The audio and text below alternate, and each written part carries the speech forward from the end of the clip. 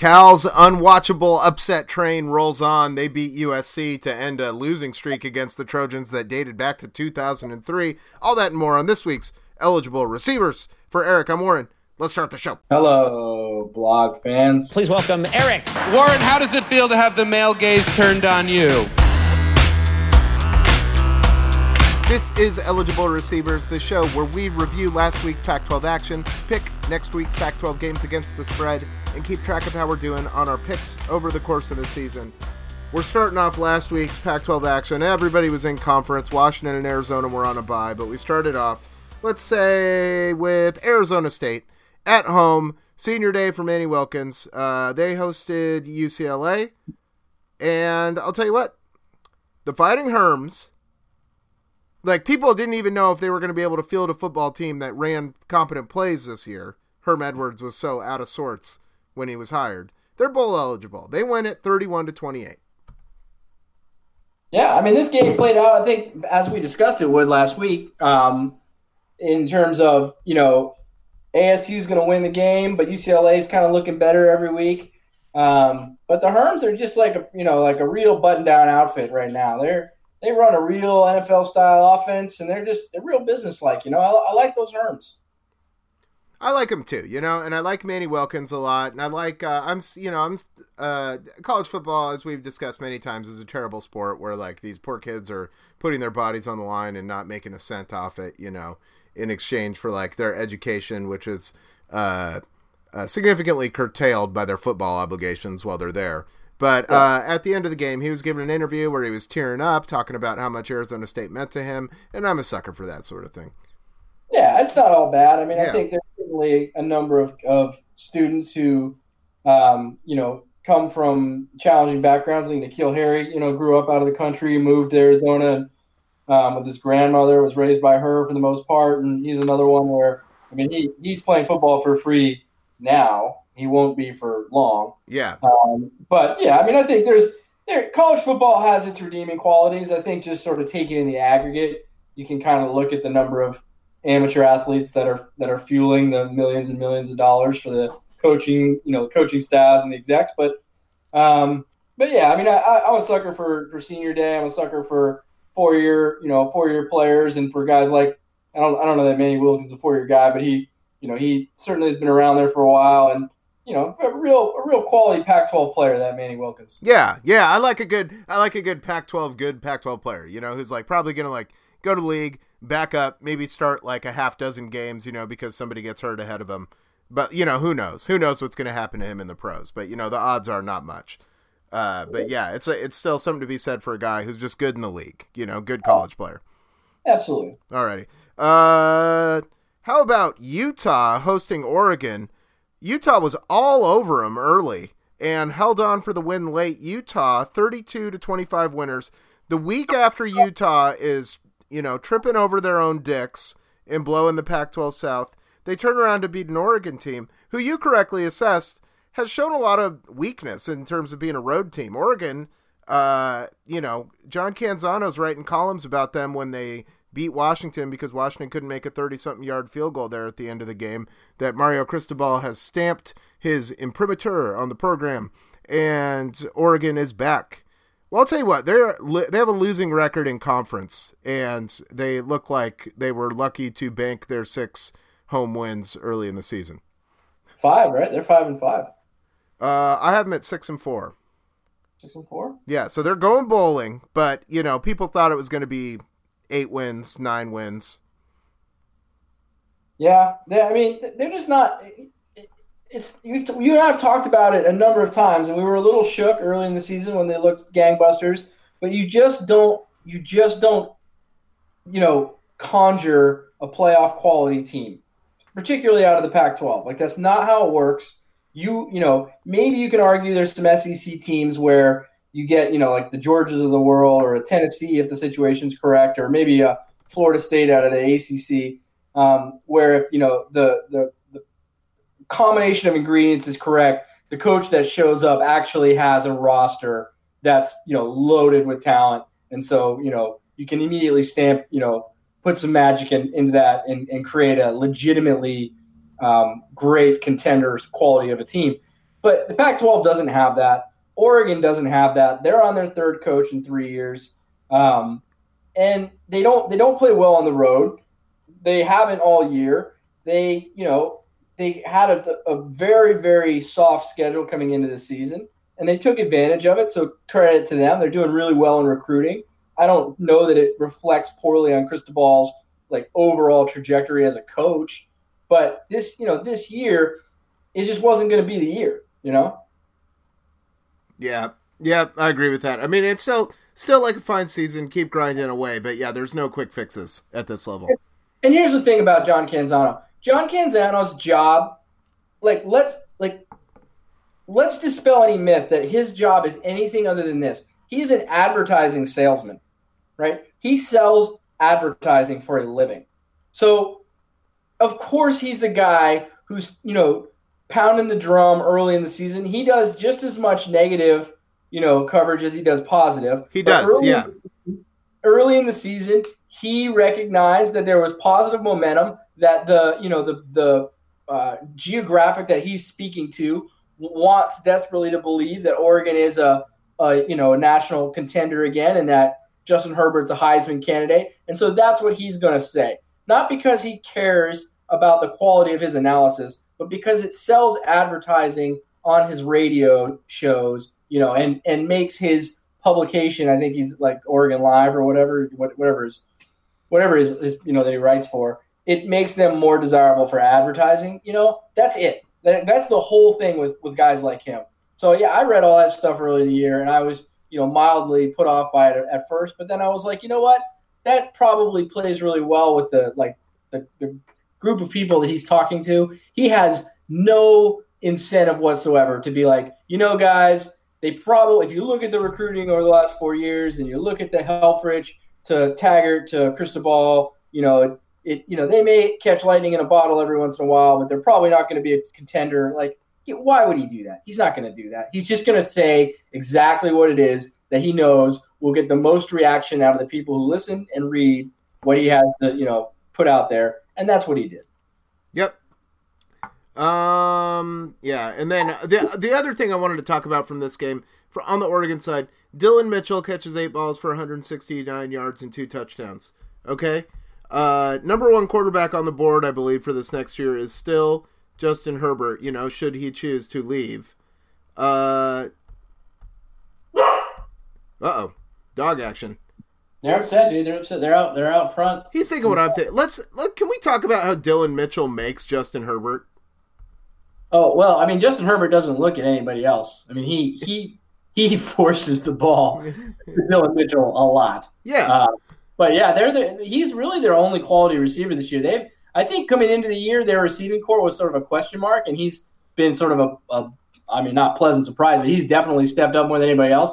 But, man, he's all they've got when it comes to that receiving core. Yeah. So that guy is a hell of a player. And frankly, to me, he's more impressive when I watch Oregon than Herbert.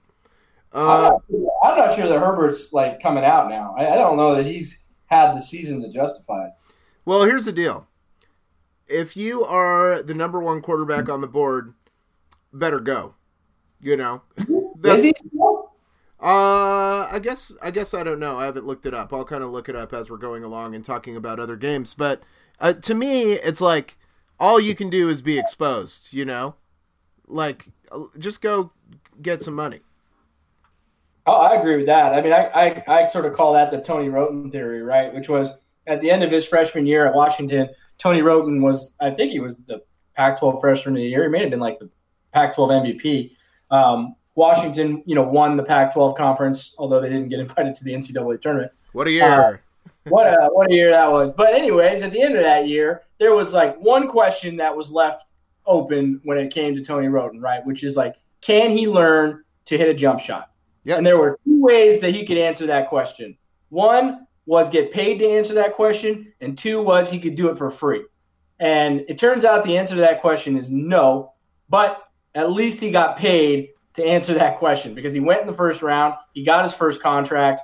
He had a hard time with his jump shot and didn't play particularly well. But he could have played his way out of the NBA by staying at Washington his sophomore and junior year. He didn't. he came into, he went to the NBA. He got picked in the first round. He got that guaranteed first deal. And at least he got paid what he got paid to let everybody know that this was going to be a challenge for him. Yep, exactly. Next up, we had Stanford and Oregon State. Stanford were 24 plus point favorites in this game. A Stanford team not famous for scoring. So surely Oregon State, who have looked plucky on offense, are going to be able to come in and stay inside that number. Not the case. Stanford opens it up, 48-17 winners. A wounded Stanford, fight for some measure of their pride and stomp on the Beavers. What was it? Parkinson had 4 touchdowns in this game, I think. Cody Parkinson, like 6'7" wide receiver that they've got. That's pretty good because I believe Arcega-Whiteside was still out, right? Yeah. So that's a pretty good stat line. If you have four touchdowns in a game and you're a receiver, that'll get it done in fantasy. That's for sure. You and I both projected this as free money based on the fact that we both thought Oregon State was going to score a bunch. They did not, and Stanford, which is not famous for running it up, went ahead and ran it up. Yeah, what was interesting about that is that that line was still in play into the fourth quarter of that game. They end up winning by it's a touchdown away from a push, Yeah. I can tell you that J.J. Arcega-Whiteside is now projected as the 12th pick in the draft. And you are correct, Justin Herbert is the first quarterback in the projected draft, at least on CBSSports.com. But he's not taken until the 10th pick. Go. Whoa, you can, son. Teams that you will note there are, as every year, a third of the NFL teams desperately need a quarterback. Yes. That's they will figure out a way to love you. They did with Josh Allen, or Kyle Bowler or anyone. I believe Matt Barkley started a game this past week. God bless that guy. Yeah. Here's a game that was more close than good, but interesting, I suppose. California and USC combined for a 2-quarter game, where the first quarter, as gentlemen, institutions, they choose not to score, and then the fourth quarter they chose not to score. So who could get it done in the second and third? USC, 14 points in the second quarter. California, touche, 15 points in the third quarter. They win by 1. USC is 5-5 and 4-4 in the conference. And somehow, Kelly Helton has not been fired yet, right? I knew that someone was 5-5. Yeah, he's still there. What? How? There's no excuse for that. There's no justification for him being there. Yeah, because it's people talk about that, when USC is like this, they're just like the, prestigious UCLA in terms of football, because UCLA is famously the school that 5-star recruits go to enjoy college, Yeah. Not worry too much about the winning the games and stuff like that. USC is the school that 5-star recruits go to win a ton of games and go to the NFL. And how can this be? How can this be for the Trojans? It's absolutely unacceptable. I saw a great tweet from a LA beat writer. So, everyone always anxiously awaits for the time of the games to come out, so they can tell you when and where you can see the game. So the game will be at, kickoff at X o'clock and it'll be on the Pac-12, whatever, Yeah. The tweet was this upcoming UCLA, the USC UCLA game this week will kick off at 5 a.m. and will be showed on the Learning Channel. Yeah, this has got to be the worst one of those games maybe ever. It is. From a record standpoint, it is, I believe. That is poor. Oh, yeah. No. I'd love if the Chipper found a way in this one. He might, man. I haven't talked myself out of picking the Chipper in this one. Now, is USC yet to play Notre Dame still?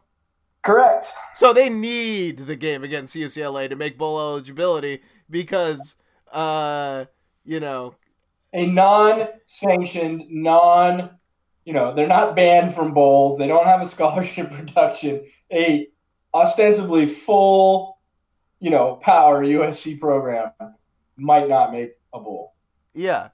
Oh, would that be hilarious? in a year when the Pac-12 South, shall we say, is not necessarily the most powerhouse conference division you've ever seen. And they're out of it. They're out of it for that because they don't have a tiebreaker over Utah. So Utah already has the 5 wins, and then like who else? Utah's got to be in the lead in that division, right? They got Hermed out, man. Herm showed up, and they just couldn't hack it. Yeah, Herm got him. Utah got him. Yeah, dude, this is what is happening. How do they beat Washington State? They're Washington State's sole loss on the year. I know. You usually think, well, yeah, that's fine. Sometimes you go to LA and lose to USC. That's pretty standard. But now you're looking back on that as a missed opportunity. Bad loss, yeah. And then there's some poor officiating in that game that the WSU fans are still upset about. Yeah, you got to get USC bowl eligible.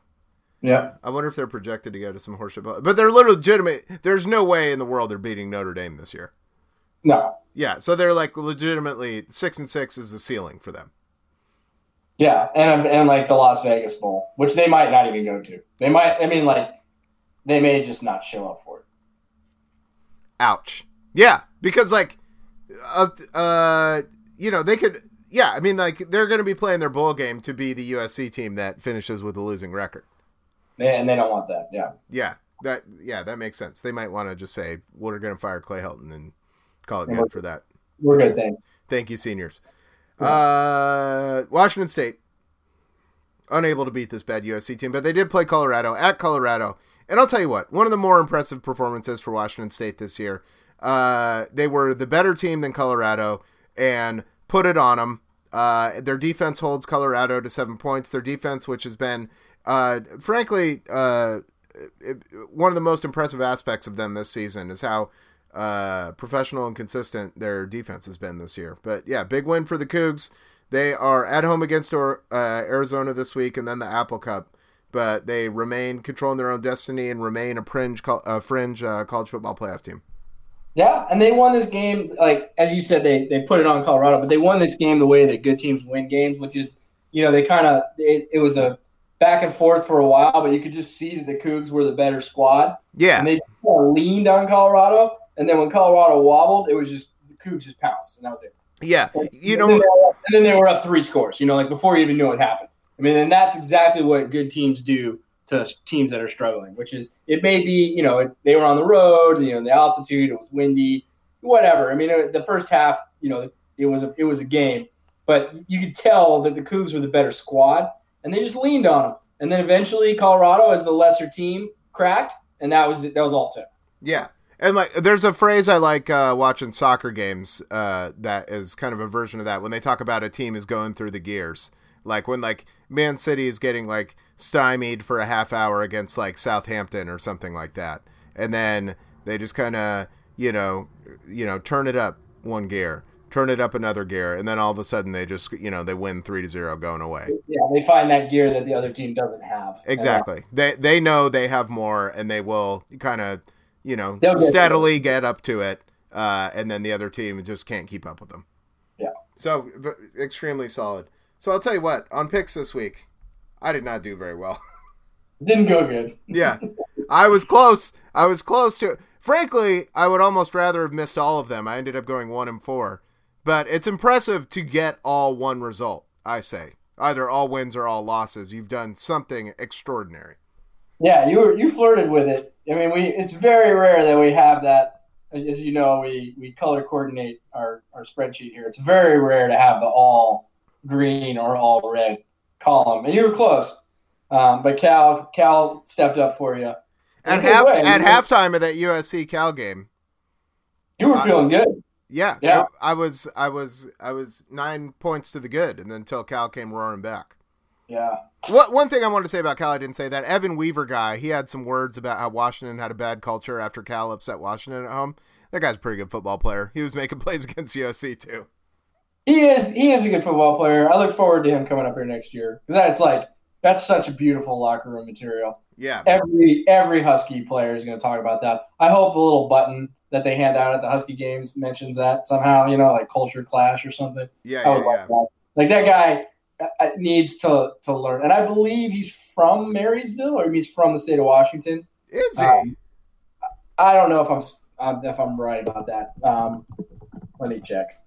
But I do know that when he comes up here, I'm Spokane. There we go. So I'm looking forward to seeing that young man up here next year for the game. That'll be fun. G Prep. There you go. That guy's got a real doughy Midwestern face. He should be in the Big Ten, I feel like. G Prep to Cal Berkeley. He should be like a field hockey player. Yeah, exactly, dude. Yeah, you'd spend your entire life trying to prove to people that you're tough, but go to a mean school. Yeah. All right. So you did much better than I did on the picks, as did Dirty Worm, right? Ish. We both went 3-2. We sit at 47-29-1. He sits at 45-31-1, and you are at 39-37-1. I have brought 500 into play. Potentially, I don't know, maybe eliminated. I guess we have eight games left to pick, so it's possible. You're going to have to figure out a way to get on the other side of both Worm and me, and it's going to be a challenge. It's going to be a challenge. Yeah. Alrighty, so let's go ahead and pick next week's games. We'll start off with the game that I'm not aware if it has a name yet, Utah and Colorado. The last two teams battle. That's what it is for the Pac-12. Utah are 7-point favorites in this game. Jason Shelley I didn't remark upon in the Oregon game. That was a surprising thing because Utah was on to a redshirt freshman quarterback in this game, and that guy, he looked a lot like your kind of solid Utah quarterbacks of old in terms of like not the best thrower in the world, but he ran a couple in, but not like a Khalil Tate game-breaking runner, but just can run it up tough sometimes, like scored in short yardage goal to go situations. Yeah. And he was competent, dude. He was a fully adequate guy. Colorado, by virtue of their fantastic start to the season, they're still a game away from bowl eligibility, Yeah. And then the other news we didn't talk about with Colorado is that there were reports that Mike McIntyre in Colorado might part ways after the season, which I was kind of surprised about. It seemed kind of weird to me, but other than they caught lightning in a bottle a couple of years ago and got to 2016 and got to the Pac-12 championship, they've really been pretty bad the last couple of years. But Utah's also without Moss, their running back. He's injured himself. Didn't play last week either, so they seem to be okay. I don't know. Colorado seems like such a mess to me. I'm gonna have to go Utah here. One last ride for Mike and the Buffs. You have to. You have to go on the other side of Dirty Worm takes Utah here. I take Utah. You gotta make your move. What I like about this game is on the box preview thing, the players to watch thing. No running back listed for either team. Nothing to see here. Yeah, this is going to be an aerial display. Yeah. Alrighty. The aforementioned USC-UCLA game, worst won by record in years. I'll take that as gospel. We've got USC as mere 3.5-point favorites on the road in always hostile Pasadena. And going to be in front of a good 37,000 people. Yeah. This is a tough one for me. UCLA's defense isn't any good, but their offense is okay. But USC's defense is pretty good, but USC's offense isn't any good. It's just a tough. But as you mentioned earlier, USC's got to have this game. They got to have it. So I'm gonna give it to them. USC. Another opportunity for you. No, I'm gonna take USC in this game also because to me it's like a part of the reason teams as talented as USC go through seasons like this is inconsistent effort, to go along with poor coaching and poor execution. But the one thing that's there in rivalry games, I like pure talent a lot in rivalry games because people show up and they play as hard as they've played all year. So I like USC to cover this one easy. All right, next up, let's go to I clicked the wrong tab there. How about Stanford and California? All was early, the big game. Stanford are only 2-point favorites in this game, and all of a sudden we've got two teams at 6-4 in the conference.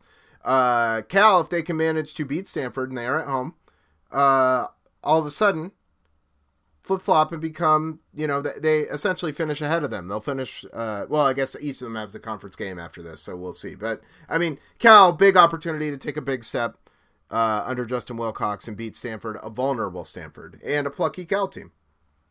Give me Stanford. I am going to take Cal in this game. And here's the reason. This is something we used to talk about a lot when Wilcox was the coordinator at Washington. Cal's defense, their offense is a shit show, which is a shame because we've spent years talking about how good Bo Baldwin is and somebody needs to give him a job. Their offense is awful in Cal. I thought we gave him a job, and it's been a freaking disaster. Yeah, we got to admit that maybe that was a mistake. But their defense is lights out. And the one thing the Wilcox defenses were always good about were clamping down on a team that runs a relatively conventional offense, as Stanford does. They would get lit up by the spread. Wilcox was always getting lit up by Oregon. But when they would play teams that just did normal things, kind of standard football, Wilcox knows how to stop that. And so USC 2 years in a row. Yeah, so give me Cal in this game. Give me some points at home. I got a home dog, right? I love it. That was remarkable analysis there. Someone should pay you for that. That was well stated. Yeah, so that's how I feel about that. I have a reason for that. So Stanford's going to win by 30 points. Arizona and Washington State. The Cougs are 9.5-point favorites at home. Arizona is coming off a bye in this game. They do have to travel to the Palouse. The Palouse is frankly the happiest place on earth for college football this season. An exultant experience. The fans are going to be there ready for a win. But Arizona has really come on, with J.J. Taylor, the diminutive J.J. Taylor. I believe that guy's only like 5'6", but having a monster year for them running the ball. Khalil Tate evolving as a passer. Interested to see what the week off did for the health of his leg. This is a dangerous game for Washington State. And when we're talking Washington State, we're talking about the all-time Kings are tripping over their own dicks at some point. It's happening either this week or next week. They're losing one of these, at least one of these. The other problem in this game is they're not playing for anything. I mean, I guess they're technically playing to stay on the playoff, on the playoff fringe, but they will be playing the Apple Cup for the opportunity to go to the Pac-12 North Championship game, or the Pac-12 Championship game. Yep. Now, technically, Washington could lose this week, and they could, clinch it by not doing anything. But in all likelihood, the Apple Cup is going to be the decider in that. And so they're not playing for anything. And to me, it's too big of a spread. It's 9.5 points. I don't know. Arizona doesn't have the craziest defense out there, but I'm with you. I look at this. I'm a little look askance at the spread. I think WSU wins this game, but I could see a 26-20 kind of a game. You know what I mean? That's how it feels to me, where they come out similar to the first half in last week's game, where they're kind of slow. It's not getting out of the gates great, and then they turn it on late and they win the game. But Khalil Tate is, that's the Arizona offense is so much better than what Colorado has. That and Khalil Tate can take advantage of that speed that WSU brings on defense. To me, it's going to be a much more game than a 9.5-point spread would suggest. Yeah, I mean, if that leg had any opportunity to get healthy this year, the bye week, certainly would have helped that. And Khalil Tate will be like, Crocodile Dundee, that speed defense. He'd be like, you call that speed, Yeah. So I mean, this is a close game. I don't let the spread fool you. That said, I think the clock only strikes 11 for the Cougs. I think they win too, and I'll take them to cover. All right.